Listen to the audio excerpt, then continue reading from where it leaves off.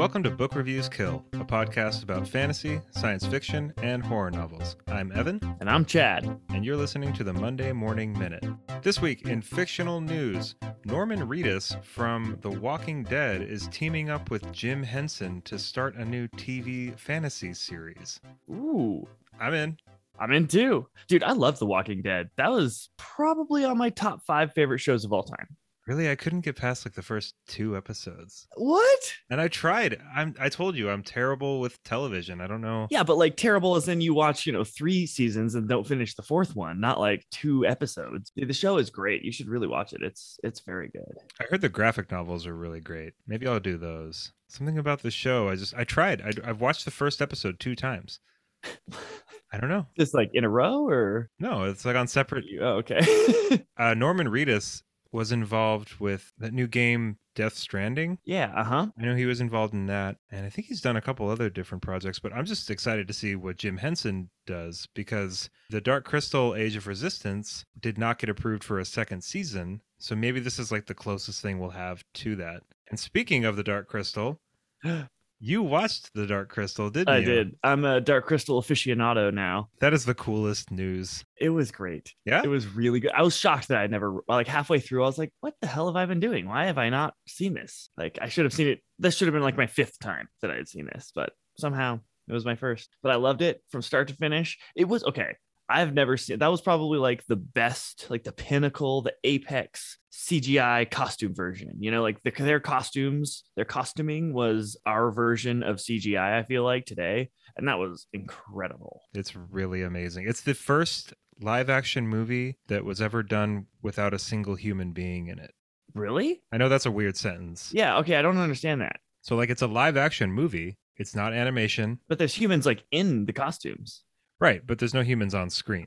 Oh, got it. Okay, sure, so, yeah, sure. I mean, humans are a part. I was like, what was in there? Yeah. It couldn't be done without humans. I was like, no, dude, the way they moved, that was definitely a human. Those were real Skeksis. They found real Skeksis. No, it was way ahead of its time, and when it came out, it was competing with E.T., the extraterrestrial. So obviously it just didn't have a chance. Not at all. So it kind of bombed a little bit, but it's just gotten this cult following because it really is one of the most unique things ever put to film, in my opinion. Totally agree. And man, I was just blown away. I've done a lot of theater in my life, and I've built very poor renditions of what they built masterfully. And I know the work and effort and artistic talent that goes into making those things. And wow, just wow. Yeah, we have Brian Froud to thank for that. I think he was the art director or art designer or something. But Brian Froud worked, I think, on the new show, which we definitely need to watch together. Yeah, I really want to watch that. Because the new show, when it was announced, I mean, I obviously was way excited about it. And then I found out that they were using puppets again. And they could have used CGI, but I watched the behind the scenes thing on the show, and I think they did kind of this weird combination of puppets and CGI. It looks very much more fluid. Right, their mouths. It's really hard to make a puppet's mouth lips move. Right. So they kind of did this a little bit of CGI for the fine details, and that show was way better than anybody needed it to be. I don't want to talk it out too much because we're going to watch it. And have you seen any of it yet? Yeah, I watched the whole season. Oh wow, you watched the the whole season. Okay. Yeah, I mean, I'm a gigantic Dark Crystal fan. I watched it the day it came out. Oh wow, okay. And it didn't get approved for the second season? No, and it's so and I don't know if it's because the ratings weren't great for it, and it was the 80s all over again, and just nobody, a bunch of people saw it and they were like, "What the hell is this? Why?" Or it might have been because maybe it's just a huge pain in the ass. I could see that too, where it was just. The studio came to Netflix and Netflix was just like, oh, you want to do this again? So, okay. They're all dancing around at the end. And one of them's like, I almost fell out of my chair laughing. They're like, drink her essence. They'll start chanting, drink her essence. Yes. There's a lot of that. There's a lot of that They're in the show. So excited. It's a very interesting mixture of kid and not kid. It's so totally not a kid show. They get stabbed. Ogra, you seemingly gets burnt to death and then not. But there's I was like, whoa, she's getting burnt to death right now. Yeah, I mean, Jim Henson, I think he's quoted as saying it's okay basically to freak the kids out a little bit, like rattle their cage a little, like we don't have to do, it doesn't have to all be Muppets. But I think it did get kind of lost in that the audience was like, what are we supposed to do with this? And Jim Henson was just threw his hands up. And he's just like, I liked it. I don't know. I thought it was really cool. But also apparently, and I don't know if this is like totally true, but I think David Bowie saw The Dark Crystal and was just like, whatever this guy wants to do next, I need to be a part of it. And then they made Labyrinth, and Labyrinth is really amazing too. Very amazing. I've seen that a bunch of times. That's why I was shocked that I hadn't seen it, because it was just like Willow, just like Labyrinth, and I was like, man, I love all of these movies. How come I've never seen The Dark Crystal? Dude, the ginormous beetle soldier things, whew, that was scary. I know. Little click clack like beetle. Yeah. Oh, man, it was nuts. Well, anyway, what have you been up to this week? Tell me what you've been reading. Yeah, I finished Station 11 by Emily St. John Mandel. And that was a really cool book. I think I'm going to do a review for it here on the podcast, but it's like a post-apocalyptic. It was written in 2014, and it's about a pandemic. And so it got super popular over the last couple of years, obviously. And they made it into a show on HBO. I still haven't watched the show. Like, this pandemic comes in, kills like 99% of the population in like a matter of like days. It's like really, really bad. And it's cool. It's like this non-linear, it jumps back and forth to like post-pandemic and pre-pandemic. You're kind of following like this core set of characters. I bet you when the pandemic hit, she was like, I nailed that. Well, that's the thing is like, I mean, she did, but also, I mean, like the pandemic that we had, as bad as it was, and it was very bad, it's not 99% of the population. No. So it's like, I could definitely empathize with a lot of what was going on. And, I had some experience with some of like that initial fear. But in this book, that initial fear is backed up because, yes, the world is actually ending. Right. I mean, 99% of people definitely qualifies. Right. And it was really cool. Like what she did this really cool thing where like you're seeing the perspective of people that are watching this start to happen. And they're just like, no, this isn't. I mean, eventually the National Guard is going to show up. We're going to be fine. And then they slowly start to realize we're not coming back from this. And those chapters were really haunting to read. It made me really appreciate just like how precious our society is. And we kind of take a lot of things for granted. But she wrote it in this way where it's very bleak, but it's not depressing. Art survives and relationships between people survive. And those relationships and that art are really important. It's just a fantastic book. Interesting. I'd like to read that. Yeah, I think you'd like it a lot. I'm also reading Clown in a Cornfield. Very different book. That's a horror book, right? Yeah, it's like a YA like slasher book. Okay. It's kind of like Scream, but in like rural Missouri. Mm. Yeah, it's by an author named Adam Césaire, and it's awesome. Like it was a little slow at first and not boring really, but like 100 pages. If anybody wants to read it, just know like it's like 100 pages of you watch a horror movie and it's like there's like that kind of initial like and then there's like a good 45 minutes where they are all happy and they've got a dog and like they got to build all the good stuff. Right. So the bad stuff matters, or the bad stuff is bad. Yeah. It's not actually slow. He's just building everything up. And now I'm in the part where everything's just total chaos. And it's just really, really well put together book for like YA horror. It's like it's pretty graphic, but it's good. Yeah. I think I'll finish it here. Have you been scared at any point where you're like, I wish I wasn't reading this book alone in the basement? Because I know you're a basement dweller. No, and not necessarily scared, but there is like that kind of, when you're the third person watching like a horror movie or reading a horror book and you're like, get out of there. Why are you still there? Like, and I'm also reading another series. I just started the first book, but we'll talk about that when I'm done with it. Okay. I'm excited to hear. You mysterious man. Have you read anything this week? Maybe.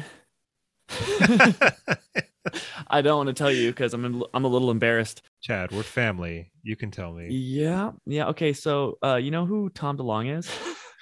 Where are you?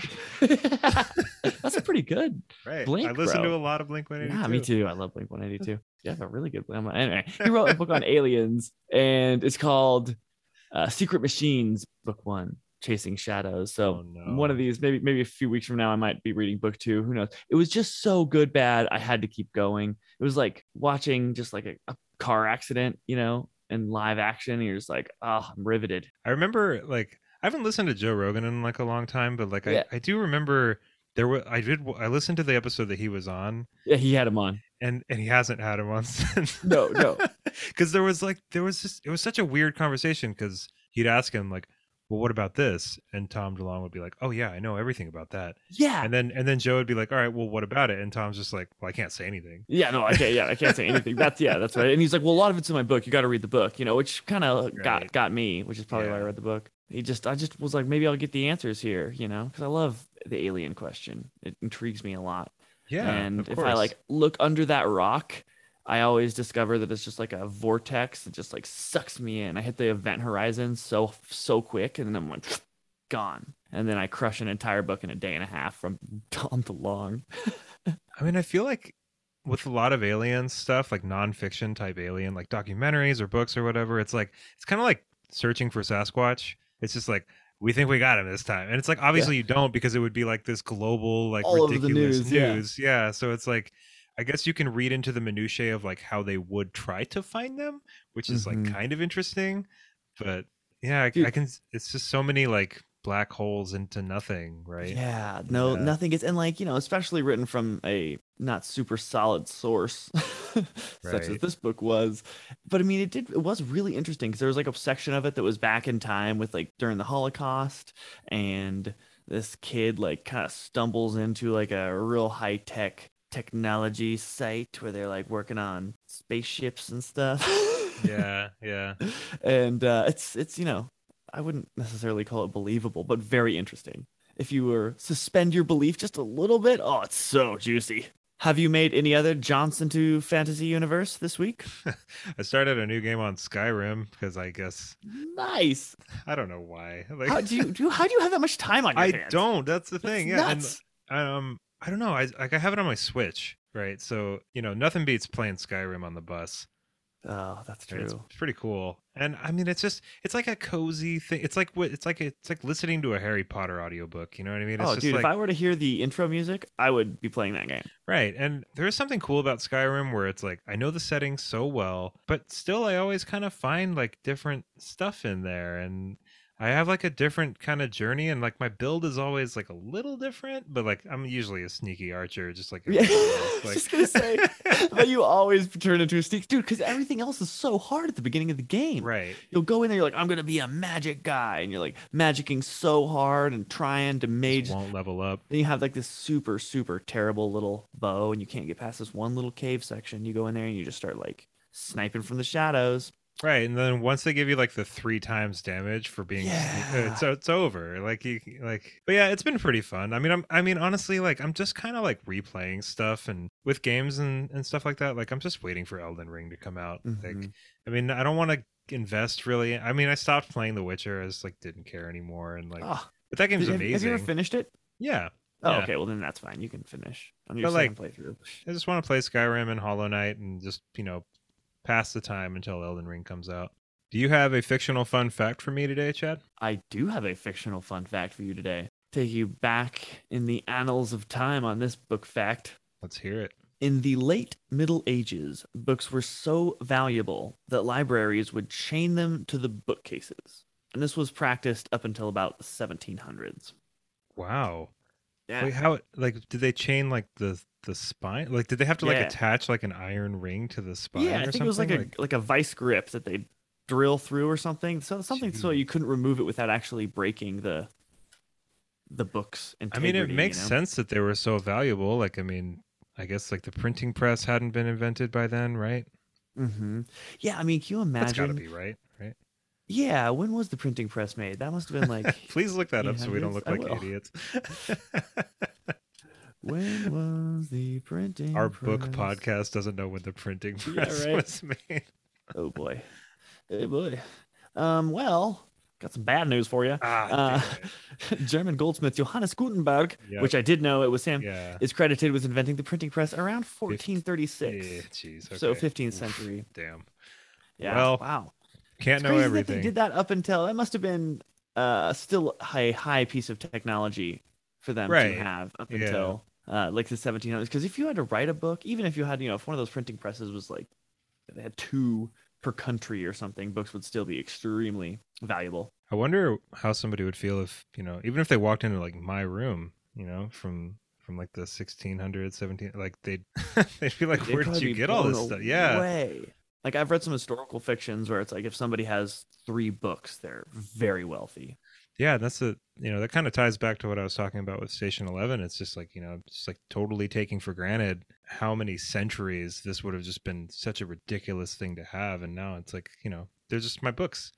Yeah, dude. Thank God for old Gutenberg. Right. And, just all of these materials through all these different industries, paper industry, there's probably an ink industry, there's a whole book industry. And I think that's going to wrap it up for us today, folks. What do you think, Chad? I think this is a good time to wrap it up. Yeah. Totally. Everybody, thank you so much for listening to us on our Monday Morning Minute. We hope we spruced up your commute a little bit. Hope you have an awesome rest of your day. And of course, a great rest of your week. I'm going to go watch some Dark Crystal show right now. We have some Patreons as well that we need to acknowledge. I'd like to give a big thank you to Lexi Davis, Brian Simontel, and Stephen Crawford. Thank you so much. And if you'd like to support us on Patreon, the link to our Patreon is in the description on this episode, as is the link to our Discord. And the Discord has been a blast. Definitely get in there, join the conversation. I'm sad whenever a few hours go by that I can't hop in there because it's just a hoot. I have so much fun. Those people are the best. Go Penguins. Thanks, everybody, for listening. Have an awesome one. Bye, everybody.